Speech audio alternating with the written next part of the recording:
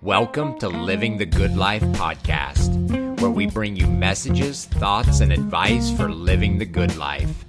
Today's message is brought to us by Brother Larry Dishman. We're reading out of the book of Job, chapter 14, verse number 14. If a man die, shall he live again? All the days of my appointed time will I wait till my change come. Keep your fork. Now, you don't know what that is talking about, but you'll know for the message is over. Job asked some questions in the Bible, and I want to talk about those two questions. Spend most of my time on this first one. If a man die, shall he live again? We all realize that there's a birth, there's a death. Everybody knows that. Ecclesiastes, the 3rd chapter, verse number 1, to everything there is a season, a time to every purpose under heaven, a time to be born, a time to die, a time to plant, a time to pluck up that which is planted. No one has ever discovered a cure for death. We have made many advances. Despite of all the advances we have made, even medical science, it is still true that the death rate remains exactly as it's always been, a flat 100%. Everyone will die unless we're still alive when Jesus comes back. Death is no respecter of persons. It doesn't matter how well you feel or how you may think, well, I'm in good shape. No one escapes the certainty of death. When you cross over death, there is absolutely no coming back here. Amen. For death is the destiny of every man. Not the final destiny, but it's the destiny of every man. There's a statement that I've made many times in funeral services, and that is, we are not given a choice about whether or not we're going to meet death, or even when we meet death, only how we meet death. We don't have a choice whether or not we're going to meet it. We don't have a choice no matter when we're going to meet it. The only choice that you and I have is how we're going to meet death. So let's look at that first question. I've read you some scriptures, but so far, the answer hasn't been given. If a man die, shall he live again? The question that plagued his heart still plagues the heart of many today. Is death the end? Have you ever thought about that? Sinners think about that even. I used to think about that before I got saved. Is death the end? What lies beyond the veil of death, if anything? Is there truly life after death? Is there life beyond the grave? Will there be a resurrection of the dead? Will my soul cease to exist when my body dies? When we die, will we be like the animals, or will we live on somewhere? Who's not asked this question in suspense, in hope, or in fear? It's the cry of Job when he was brought low, when he was in despair, when he felt that he was at death's door. If I die, am I going to live again? See, some people think when you die, you just cease to exist. That's the end. But that isn't true according to the Bible. Because the Bible says in Genesis 2:7, and the Lord God formed man out of the dust of the ground and breathed in his nostrils the breath of life, and man became what? Man became a living soul. That implies an existence after death. So death is not the end of existence. With every birth comes an appointment with death. And Hebrews 9:27 says, as it appointed unto man once to die, and after this the judgment. There's the answer. After death, there's something else. There's a judgment. The Bible testifies and teaches that life continues after the death of the physical body. God created man with a natural, temporal body and an eternal soul. The soul of man consists of who we really are. It's the center of our mind, will, and emotions. The Bible teaches that our life is eternal. We're never going to die. We're living on throughout the ceaseless ages of eternity, both saved and lost. We're going to be alive 1,000,000 years from right now, because there's a part of you and there's a part of me that's going to live as long as God does. How long is God going to live? God's going to live forever, and so it is with you and I. But what's going to happen when I die? There's many questions in the Bible, but thank God there's many answers in the Bible. Amen. The Bible answers the question that life goes on after death. Ecclesiastes 12:7, then shall the dust return to the earth as it was, and the spirit shall return unto God who gave it. Let's ask Daniel about this question. Back in Daniel, the 12th chapter, in verse number 2, it says, and many of them that sleep in the dust of the earth shall awake. Now, how's it going to be? Some to everlasting life, and some to shame and everlasting contempt. Let's ask the Apostle Paul. Hey, Apostle Paul there, if a man dies, shall he live again? And the Apostle Paul would answer us in 1 Corinthians 15, in verse number 52, in a moment, in a twinkling of an eye, at the last trump of God, for the trumpet shall sound, and the dead shall be raised incorruptible, and we shall be changed. Amen. To be absent from the body is to be present with the Lord. Let's ask Paul again about this subject. If a man die, shall he live again? Acts 24:15, and have hope toward God, which they themselves also allow, that there shall be a resurrection of the dead, both of the just and unjust. Thank God forever. There's going to be a resurrection. Yes, they may take these bodies of ours and put them in a grave somewhere, but thank God there's going to be a resurrection. Jesus answered this question at the grave of Lazarus when he said, I am the resurrection and the life. He that believeth in me, though he were dead, yet shall he live. Jesus answered this question again in St. John, the 5th chapter, and verse number 25, when he said, verily, verily, I say unto you, the hour is coming, and now is, when the dead shall hear the voice of the Son of God, and they that hear shall live. For as the Father hath life in himself, so hath he given the Son to have life in himself, and have given him authority to execute judgment also, because he is the Son of Man. Marvel not at this, for the hour is coming in which all that are in the graves shall hear his voice and shall come forth. They that have done good unto the resurrection of life, and they that have done evil unto the resurrection of damnation. If a man die, shall he live again? Absolutely, because there's going to be a resurrection. Who's it going to be? Both of the just and of the unjust. Let's ask Paul again in 2 Corinthians 5:1. For we know that if our earthly house of this tabernacle were dissolved, we have a building of God and house not made with hands, eternal in the heavens. He said there in 2 Corinthians 5:1, we know. In verse number 8 said, we are confident, I say, and willing rather to be absent from the body and to be present with the Lord. If a man die, shall he live again? Thank God. Death's not the end for the child of God. Amen. 1 Thessalonians 4 and verse number 13, but I would not have you to be ignorant, brethren, concerning them which are asleep, that you sorrow not even as others which have no hope. For if we believe that Jesus died and rose again, even so them also which sleep in Jesus will God bring with him. For this we say unto you by the word of the Lord, that we which are alive and remain unto the coming of the Lord shall not prevent them which are asleep.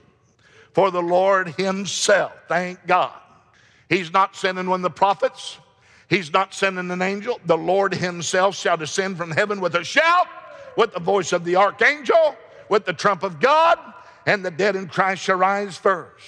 Then we which are alive and remain shall be caught up together with them in the clouds to meet the Lord in the air, and so shall we ever be with the Lord.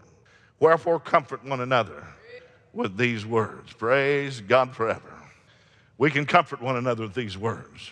When a child of God has left this world, we can look in the casket and say, thank God we have the opportunity of seeing them again.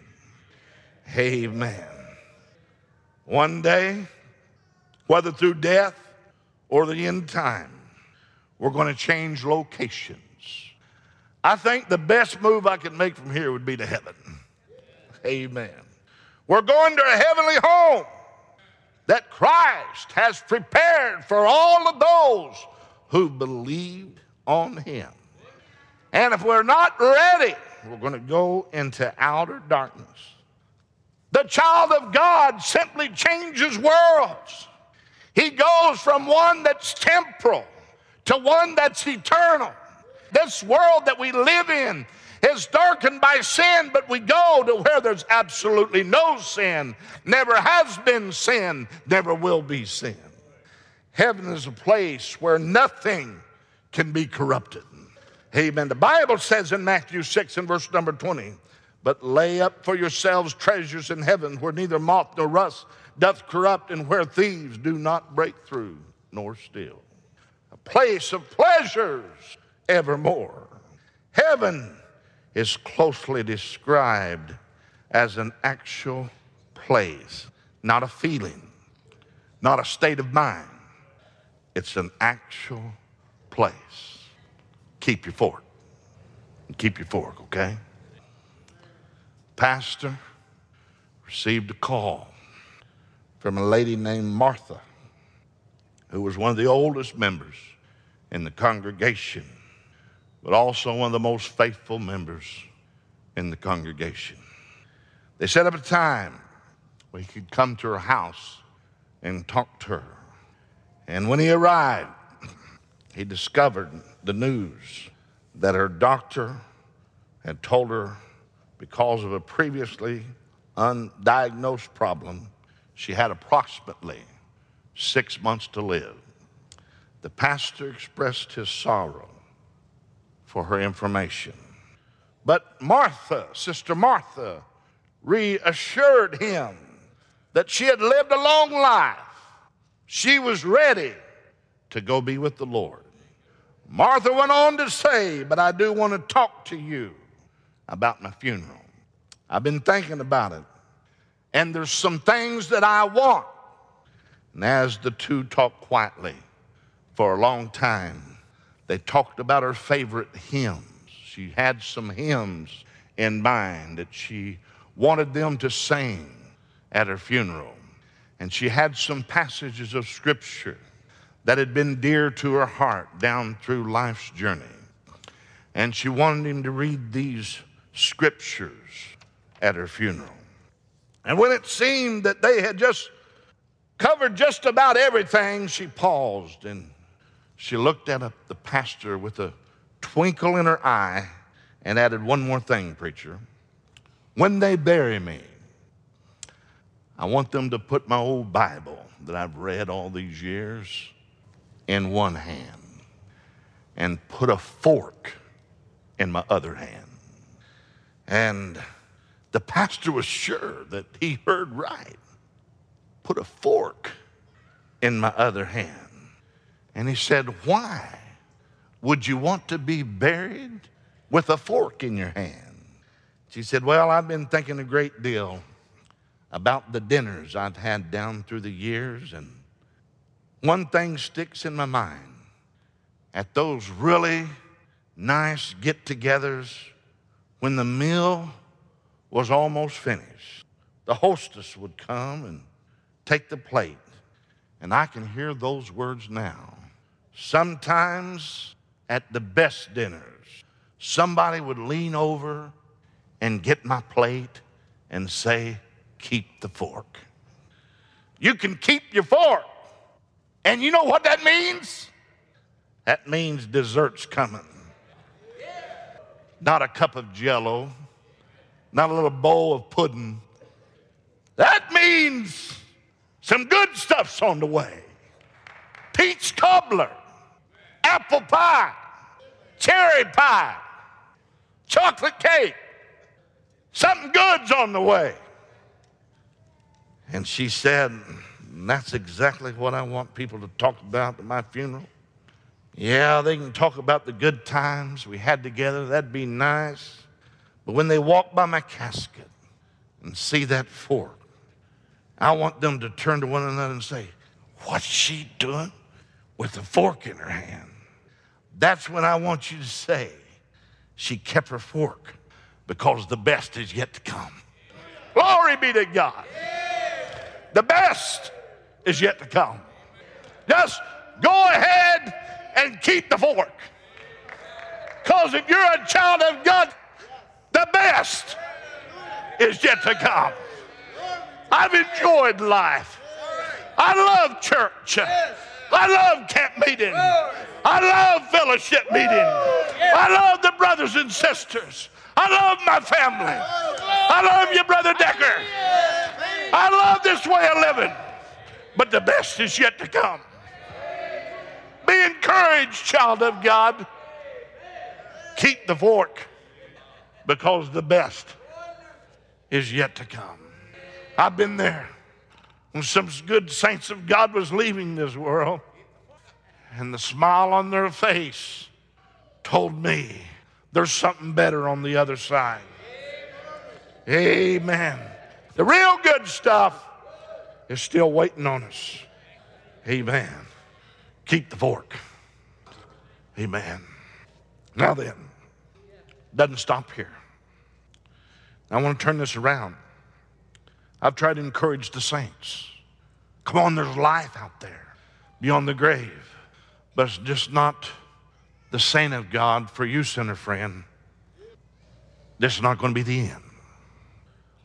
There's another life out there. These same scriptures that gives us hope ought to call the sinner to tremble.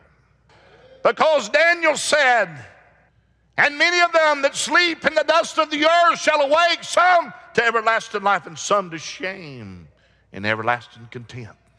Think about that, sinner friend. Some people, thank God, the saints of God, they're going to awake to everlasting life, but those words are fearful. But some to shame and everlasting contempt. That scripture that gives us hope that I already read in Acts 24:15, and have hope toward God, which they also themselves allow, that there shall be a resurrection of the dead, both of the just and of the unjust. Sinner friend, think about that.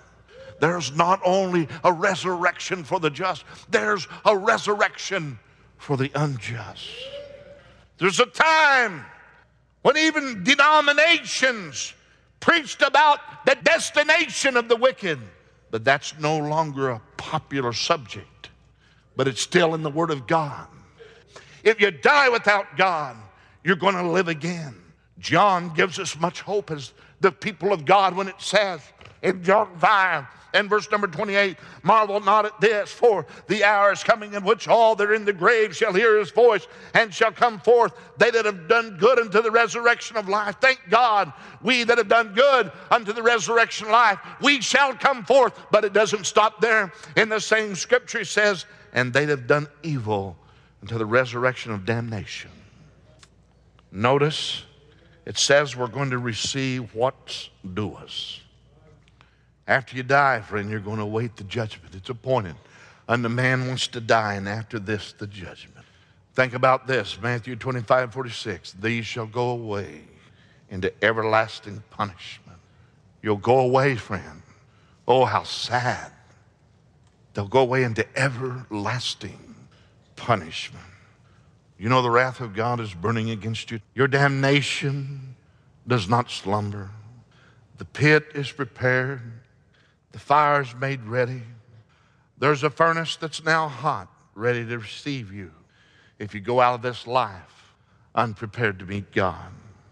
Unconverted men, sinners, backsliders. If you're not saved, you're walking right over the pit of hell on a rotten covering. And there is innumerable places that the covering is too weak to bear you. And there's no way you can tell where the weak places are. Please turn your heart and life over to God before you sink into dark despair.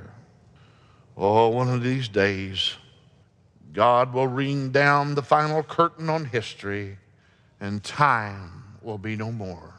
And you and I will be in eternity. Revelation 20, verse number 8, and I saw the great white throne and him that sat on it, from whose face the earth and heaven fled away. There was found no place for them. And I saw the dead, small and great, stand before God, and the books were open, and another book was opened, which is the book of life. And the dead were judged out of those things which were written in the books, according to their works. And the sea gave up the dead which were in them, and death and hell delivered up the dead which were in them. And they were judged every man according to their works, and death and hell were cast into the lake of fire. And this is the second death.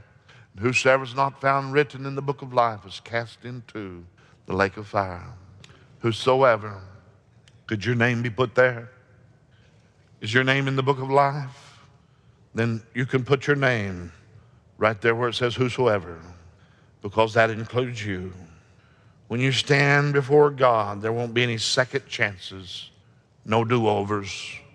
Everything's final. You can't appeal. Some people's always looking for loopholes, looking for an easy way out. And some people naturally think, hey, all I've got to do is say this prayer, Jesus come into my heart, and boom, I've got a ticket to heaven. You are so deceived.